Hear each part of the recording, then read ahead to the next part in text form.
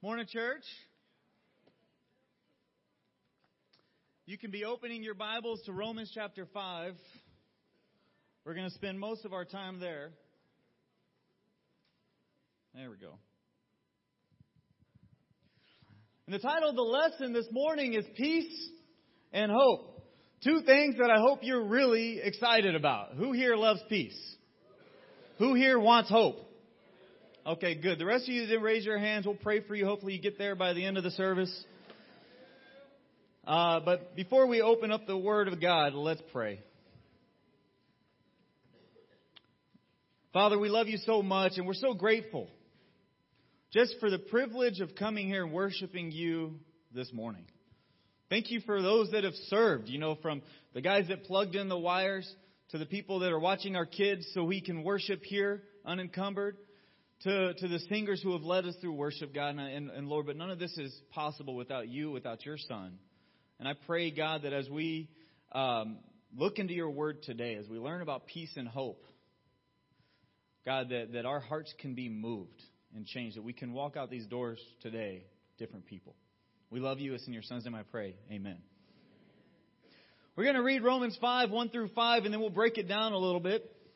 It says, therefore, Paul's writing to the church in Rome. He says, therefore, since we have been justified through faith, we have peace with God through our Lord Jesus Christ, through whom we have gained access by faith into this grace in which we now stand. And we boast in the hope of the glory of God. Not only so, but we also glory in our sufferings, because we know that suffering produces perseverance, perseverance, character, and character, hope. And hope does not put us to shame, because God's love has been poured out into our hearts through the Holy Spirit who has been given to us. Paul starts off and he tells us, therefore, since we have been justified, and in parentheses you can see up here like this little phrase that I like to use. I got it from a guy named Gordon Ferguson. He wrote a book back there on Romans. If you want to pick up his book, it's an amazing book. But just this whole idea of justified. Now, justifying is not a way to win an argument. That's not what the Bible's talking about here. It's not, I'm justifying myself. When he talks about being justified through faith, the way God sees us, when we've made that faithful decision to follow Jesus, this isn't just an intellectual belief that Jesus is the Son of God because I read some books and I heard some sermons or I prayed a prayer. This is not that. This is someone that's heard about Jesus. They've seen what Jesus has done in their lives and the lives of other people. And they have made a conscious decision to give their lives to Him and to turn their lives and live the rest of their life for Him. That's what faith is. That's biblical faith, at least. It's not just the thinking of or just believing something. There's an action to it. And he says, since we have been justified, and that word justified is just as if I'd never sinned. Just as if I had never done it. So when God sees us and when He sees someone who has put their faith in Jesus, who here has done that? Come on, are y'all excited? Come on, guys. You put your faith in Jesus, right? Okay. You're justified. It's just as if I'd never sinned. So when God sees me, it's like He sees somebody that's perfect, and God knows I'm not perfect. And I know you guys aren't perfect. But when we've put our faith in Jesus, when we've actually made that conscious decision to turn our lives over to Him, to repent of our sins, to get baptized for the forgiveness of our sins, to make that faithful step to live for Him the rest of our lives, He says, when I look at you, it's just as if you'd never sinned. Isn't that beautiful? I love that. He says, we've been justified through faith. We have peace with God through our Lord Jesus Christ. See, peace with God is a state of being. It's not just a feeling. It's the idea that we are no longer enemies of God. We are at peace with God. Sometimes we mistake peace with God with just peace in our world and peace in our surroundings. Actually, a lot of times when you are at peace with God because of your faith, you are not at peace with the rest of the world. What matters more to you, peace with God or peace with the rest of the world? See, when we make that faithful decision that leads to us being justified, it gives us peace with God, but peace with the world doesn't always follow. And I don't know about you guys, but I don't like that sometimes. I'm like, I want people to like me. I want to say something nice so they'll like me. I want people to chuckle when I make a joke. I want that. You know what I mean? But does peace with God matter to me more than peace with the world? And that's what he's talking about. Peace with the world is not something to be hoped for. It's something that we can hope for, but it's not something that's promised. The fact is, when we have peace with God, it will leak over into our relationships. Flip in your Bibles, hold Romans chapter 5, but flip over to Ephesians chapter 2.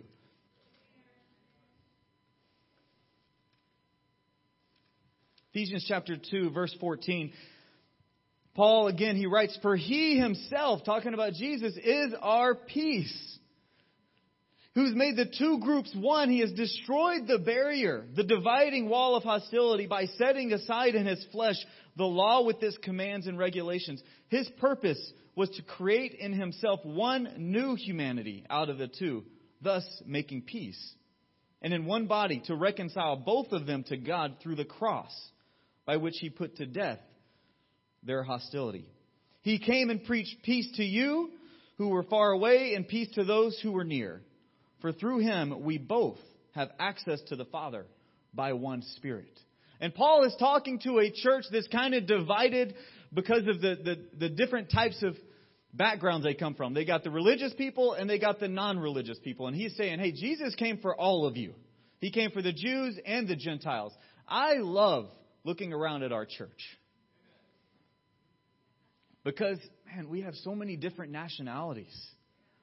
It's not just all white, all black, all Asian, all Latino. Man, our band was completely different nationalities up here. And I just love looking around at the church and seeing the different nationalities, because that's what peace with God will actually lead to when it comes to other people who have put their peace and their faith in Jesus Christ. It's like all of a sudden, all the walls start dropping down. It's not about the color of your skin or how much money you have or whether you grew up religious or not religious. The dividing walls of hostility come down. I'm so grateful for that. It's because of God that I'm married to the woman that I'm married with. And I love that. Peace with God leads to some amazing things, but it doesn't always lead to peace with the world. We follow the Prince of Peace, but don't forget that very Prince of Peace, he said, I didn't just come to bring peace, I came to bring a sword. So you might be at peace with God, but peace with God might not always lead to peace with the world. And it says, through whom we have gained access by faith into this grace, in which we now stand, and we boast in the hope of the glory of God. And I love that it says, through whom, through Jesus, we gained access. He is the doorway. He is the bridge. He's the thing that bridges us to God.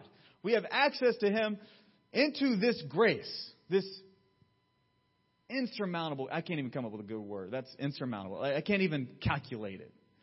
Infinity grace in which we now stand. Is anybody here this morning standing in the grace? Are you guys standing in the grace? This is exciting. We could actually do we could spend the rest of the year talking about these two scriptures, about what peace with God leads to, about being justified, about standing in the grace with God. I always picture this standing in the grace of God. I picture it of coming out of a rainstorm. And I know here in California, you might not have too many of those.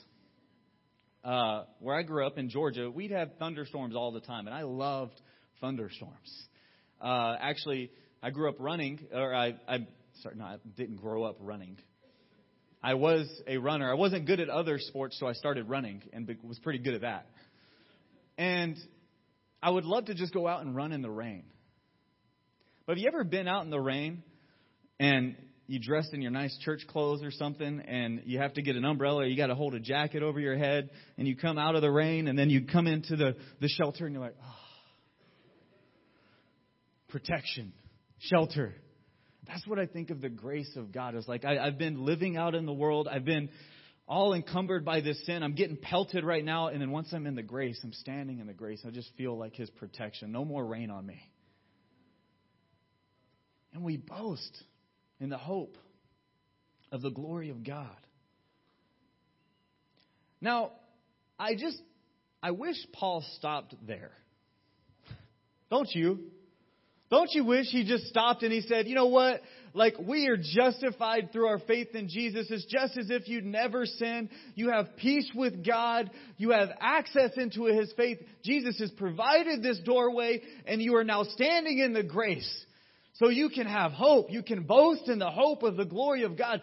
Hope is not just some feeling. It's actually like a desire accompanied with an expectation that God's glory is going to be shown. Not, I hope it is. It's going to be shown.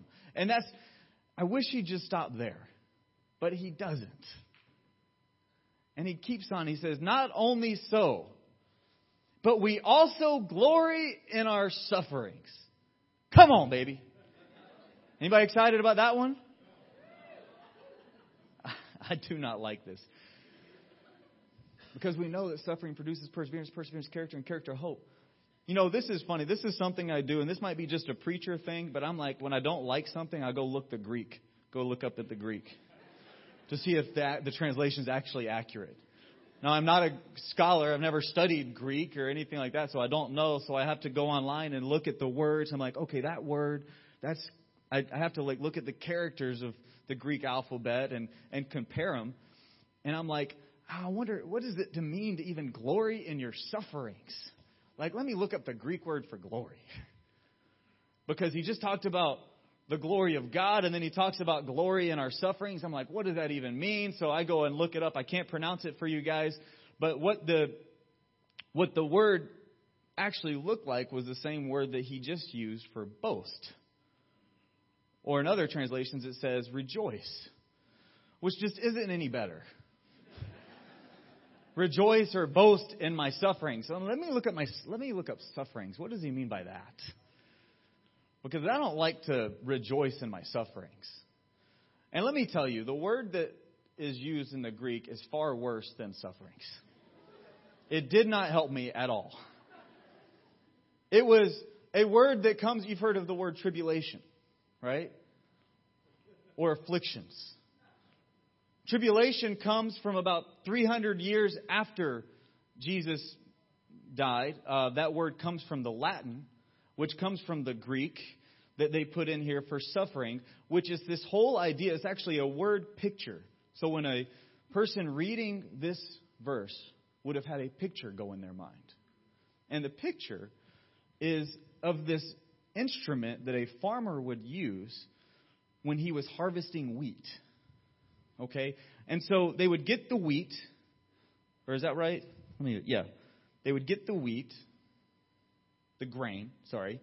They would get the grain, and they would lay the grain on the ground, and there was this wood instrument with sharp, nails or points on it. And the instrument that this word picture for suffering, this instrument would be thrown over and violently raked over the grain. And the whole goal was to separate the good wheat from the bad wheat. The wheat that they're going to use and the chaff, in other words. And so that's the picture that they're getting, is this violent process where God is separating the good from the bad. So that did not make me feel any better. But isn't that how God works? See, in each one of us, there's good and there's bad. And God is working on us constantly to divide it, to reveal it, to get it out of each one of us. The reason you go through suffering is because God is really rolling this thing over you. That He's kind of like trying to reveal something in you in order to produce something good. You know, when I have... See, the thing is we all have chaff. That's the bad stuff. We have bad attitudes. We have pride. We have hidden agendas. We have secret sin. Sometimes our thoughts just get downright nasty. And if people knew your thoughts, you would be ashamed of them. And God's like, I've got this place that I want to get you to, but I got to take you through something. You gotta have to go through some suffering. I gotta separate the good and the bad. Now, I know that when I'm going through some tough times, it means that God is working on me in some way. And when I don't have that type of perspective, I naturally go to just grin and bear it and complain to whoever will listen. That was honestly what I was hoping suffering meant when I looked it up in the Greek. Like, okay, can it just mean that? Just push through? You know, because I want to get to character. I want to get to hope. But you don't get there without going through suffering. But suffering in and of itself doesn't do anything for you without the right mindset. The key word in the whole text is that word glory. Glory in your suffering. Rejoice in your suffering. Knowing that when God is doing something in your life, or when something is happening in your life that you feel is like, this is suffering. I am being raked over the coals here. I am going through a tough time. I am being tested. I am being tempted. God is trying to show you something in your life. And if you don't have the right mindset, you will waste your suffering. So just because you're suffering does not mean you're doing okay. It's the mindset that you have as you're going through the suffering. It's that mindset. You know, sometimes we're suffering because we made a bad decision. Anybody here suffered because they made a bad decision? Yeah, if you ever had to pay a speeding ticket, that was suffering for sure when you had to pay it, but you shouldn't have been speeding. You know, that was your own bad decision. Okay, that comes to mind because I just had to pay a speeding ticket a few weeks ago. I was suffering. But isn't it funny because I had to pay the speeding ticket and I justified it though. I was like, well, you know, I had to get around the person and they were just slowing down to turn left and I just needed to get around them and I was frustrated and I went from 5 miles an hour over to about 12 miles an hour over and the police officer caught me right then. I mean, if that wouldn't have happened, and I'm like, man, I didn't learn anything from that. I just got frustrated. I just complained. I just grinned and paid the guy. And that was it. I didn't learn anything from that suffering. Versus, wow, you know what? What did my kids think? Because they were in the car. Like, God wanted to teach me something there, and that was a missed opportunity on my part. And we have those opportunities all the time. Sometimes you're suffering because you're making the right decision and others just don't like it.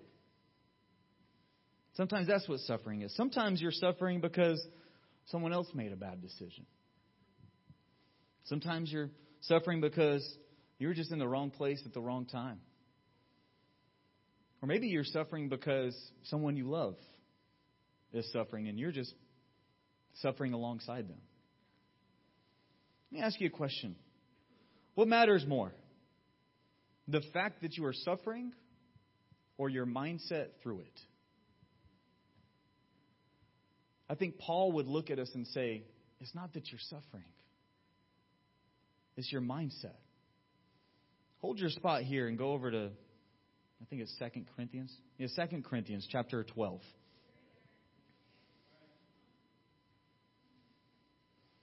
2 Corinthians chapter 12, verse 6. This is like one of those just unfair scriptures. Paul writes, even if I should choose to boast, I would not be a fool because I would be speaking the truth. But I refrain, so no one will think more of me than is warranted by what I do or say, or because of these surpassing great revelations. Therefore, in order to keep me from being conceited, I was given a thorn in my flesh, a messenger of Satan to torment me. 3 times I pleaded with the Lord to take it away from me, but He said to me, my grace is sufficient for you, for my power is made perfect in weakness. Therefore, I will boast all the more gladly about my weaknesses, so that Christ's power may rest on me. That is why, for Christ's sake, I delight in weakness, in insults, in hardships, in persecutions, in difficulties. For when I am weak, then I am strong. Did you get that? God said, hey, I'm just going to give you a thorn in your flesh. And He doesn't tell us what it is. And I think that's good because we can all relate. I don't know about you guys, but I've always thought the thorn in the flesh is whatever I struggle with that Paul has. I have my own thinking on what it might be, but he just says, God gave me this just to keep me from being conceited. I mean, that's just unfair. But suffering isn't always fair. God is using suffering because He wants to weed something out of us. And maybe, like Paul's sake, He just wants you to be a little bit more reliant on Him. So don't waste your suffering. Because we know that suffering produces perseverance. I read a story, and I hope you guys have some strong stomachs. There's a part of this story that's kind of like, oof. But in the 1970s, during the Vietnam War, there was a guy named Haim Pham. And he was a translator for missionaries that were going over to Vietnam. And he and the missionaries got caught, and they were prisoners in Vietnam. And while he was there, one of the things that they were trying to do was to indoctrinate him into their way of thinking, which was communism. And he was struggling in his faith. Really having a hard time in his faith. And they would constantly belittle them and hurt them and beat them. And he got to a point where he was like, I'm just ready to give up on my faith. And he got relegated to bathroom duty, which bathroom duty in a prison is not glorious at all. It is the lowest job that he could have been relegated to. And as he was cleaning in the bathroom, he noticed a piece of paper with some English writing on it. But it had human excrement on it. But he had so wanted to have the English writing or see what it said that he took it back to his cell. And at night, when nobody was around, nobody could see him, because if he got caught with doing something like this, he probably could have been killed. He cleaned it off, and he went to read it. And it was Romans chapter 5. And he requested bathroom duty for the rest of the time, because the commander of the jail at the time was using the Bible to wipe.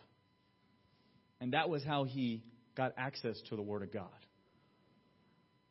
And he'd continue to read the Word of God. His faith got built back up. He started praying to God. Yeah, by the way, if you have an excuse about reading the Word of God, that's a freebie for you, okay? No excuses. When I read that, I was like, whoa. But he started praying to God. And he started rebuilding his faith just through the book of Romans, really, because that's all that he had. And he started rebuilding his faith. And then after some time went, he had started praying to be rescued. And they were able to develop a plan, he and the missionaries, to escape. But some of the Viet Cong found out about it, and he lied to them in the process. And he made a commitment because he felt so bad that if they ask me again, I'm going to tell them the truth. And sure enough, right before they were getting on the boat, they came back to him. Because he was convicted. He was like, I've got to tell them the truth, that this is what we're doing. He told them the truth, and the 4 Viet Cong guys that showed up to him, instead of putting him back in jail or turning him into other authorities, they said, can we come with you? And it was because of those 4 guys who were expert sailors, and they went through some storms on their way to Thailand, that they were all able to make it safely. Had those 4 guys not got on the boat, had he not told the truth. about what's going on. Don't waste your suffering, because suffering produces perseverance. Perseverance, it means you take a licking and you keep on ticking. That's what perseverance means. It keeps your head, it's like I'm keeping my head above water as I'm praising God through the persecution. And this is the stage in which God is letting things happen, and you are working through it, praising Him through the process. That's what perseverance is. This is what happens when your perspective on suffering is right. You move right into perseverance. It's doing the right thing, and I'm just going to say for a set amount of time. I wish I could tell you how long you have to persevere, but I can't. Sometimes it's forever. Like Paul, he's like, I just got this thorn in my flesh, and it's forever. And it's only to keep me from being conceited. It's only to keep me relying on His grace. It's not giving up, even though it's bleak. But you can't truly persevere without the right perspective. It's saying, I know what I'm going through, but God has a plan. It's like, okay, I know that my heart is on construction right now. It's under construction, but there is something grand happening because I'm moving towards character. I'm moving towards hope. That's what perseverance means. It means there's something being built in me, so I have to stick it out. And so I got to stick it out in my marriage. I got to stick it out in my parenting. I got to stick it out in this relationship. I got to stick it out in my giving and my serving and my praying. I'm not going to give up on Him because He is not giving up on me. That's what perseverance looks like. The right perspective of suffering produces perseverance in us. And then after perseverance, we get character. How many people here have character?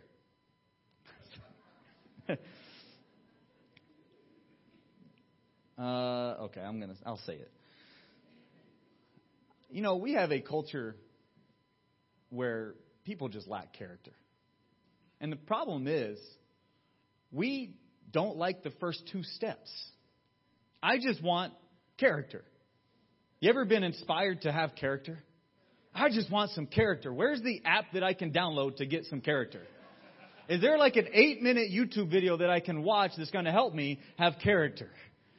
Like, there is no easy road to character. It's going to take suffering and perseverance to get you to character. But the problem is we live in a society where we get instant gratification from almost everything. And I laugh about this every now and then. How many people here had pagers? Yeah, you're going to date yourself, but that's okay.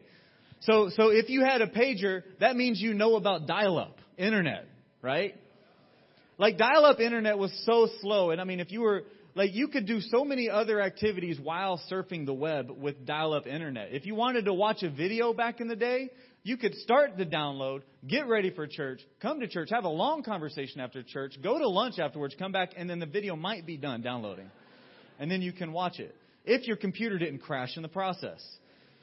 But it's funny because, you know, I grew up around dial-up too. And then now, if my page doesn't load in 3 seconds, I'm mad.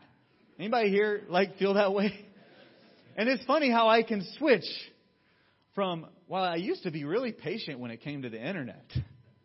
And now if I don't get it quickly, I just went to Time Warner because of this.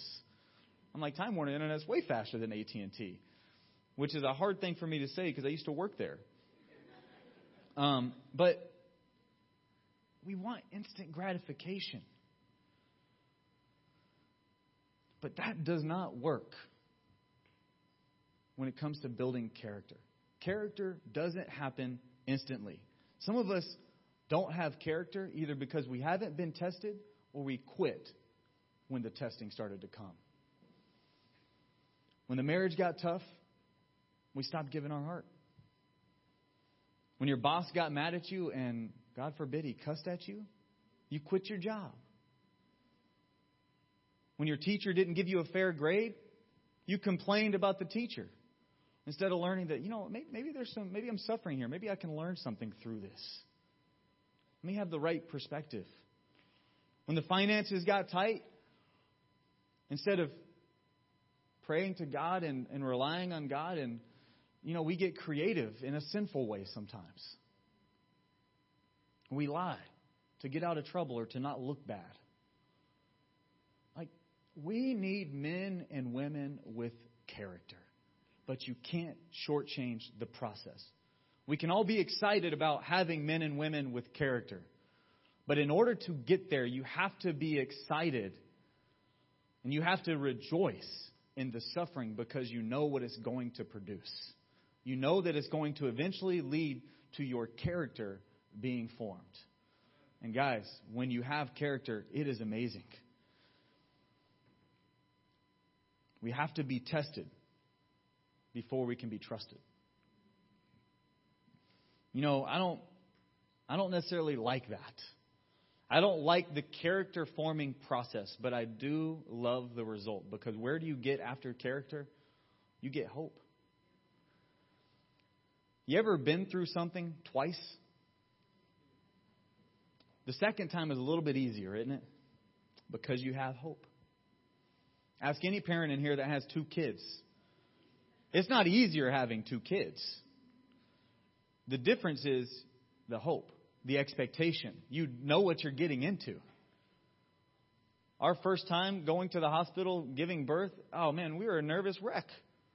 The second time, LaShayna was so relaxed. She's like, let me get my nails done. Let me get my hair done. We just knew what to expect. You know, bringing them home, I knew what it was going to be like to not have sleep. Before, you guys told me I wasn't going to get sleep, but I thought for some reason I might be the exception. But, and see, that's what hope does. It kind of gets you to this place where you can expect to overcome it. But you can't get there without suffering, producing perseverance, and then character being developed in you. It's a process. You don't just get hope. You got to work at it. I want to watch a video right now of this guy named Eliud Kipchoge. A week ago yesterday, this guy broke the 2-hour barrier for the marathon. In other words, he ran a marathon. I'm just going to tell you guys some stats here because I like these. He ran a marathon, 26.2 miles in under 2 hours, which he ran it in 4 minutes and 34 seconds per mile is the average. And if you really want to break it down, that's about 112 laps around the track. And each lap, he ran it in 1 minute and 8 seconds. Many of us can't run one lap that fast. He did it 112 times, back to back, 112 times.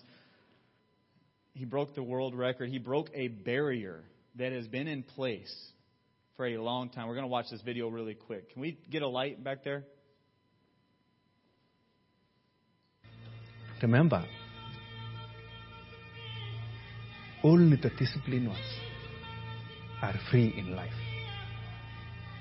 If you are in discipline, you are a slave to your moods. You are a slave to your passions. If he does this, everyone will know one marathon runner at least. You know, they'll know the guy that broke 2 hours in the marathon. They'll know him as Eliud, yes. Oh, wow.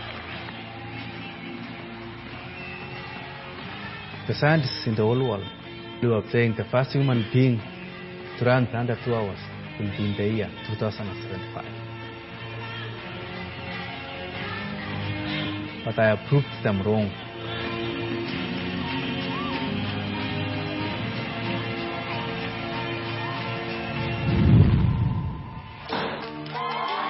We have liftoff.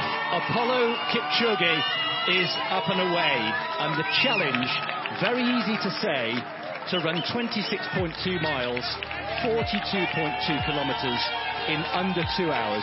Very easy to say, rather more difficult to achieve. And thousands, if not millions of people will be going out for a Saturday run today. Well, this could be the most famous Saturday run the world has ever seen. And we're keeping an eye out here for the first changeover. The atmosphere out on the course is absolutely electric. And there is the laser pacer, if you like. That is the pace that will bring him home inside 2 hours. This is going to be, if he does it, an achievement off the scale. It's never been done before. And I think it transcends running, sport, and it really, truly pushes the boundaries as we've never seen before. And we are now, Ed, into the last 20 minutes of this being a reality. It is absolutely fascinating. His eyes are like dinner plates. He's having to talk himself through this. He's a man possessed. But, you know, he's trying to become a pioneer and a trailblazer right now. And it's a threshold so bold and inconceivable, yet here we stand at the doorstep with the notion that the human spirit can take us across it. If you want to be successful, you must respect one rule. And that rule is never lie to yourself. There he goes. He's going to do it. He's going to do it. He's right going. there. Tells him to move away. Come on, he says. Come on, this is it. Shalane, a final thought from you. Incredible. Elliot's performance is such a gift to the world. His running is a gift to all of us. I feel so blessed to be here today. I hope everyone can hear me smiling through this microphone right now. I cannot stop smiling. Neil Armstrong we had on the moon in 1969. We had Roger Bannister, the 4-minute mile 65 years ago. This humble farmer who used to run 2 miles to school every day and back. He used to go to the nearest town on his bike to sell milk at the local market. And now, through hard work and discipline, he's pointing. Come on, he says. Eliud Kipchoge has the hand of history on his shoulder. Less than 200 meters to go. Eliud Kipchoge has the hand of history on his shoulder. 1:40, the unofficial time. There's his wife. Eliud Kipchoge.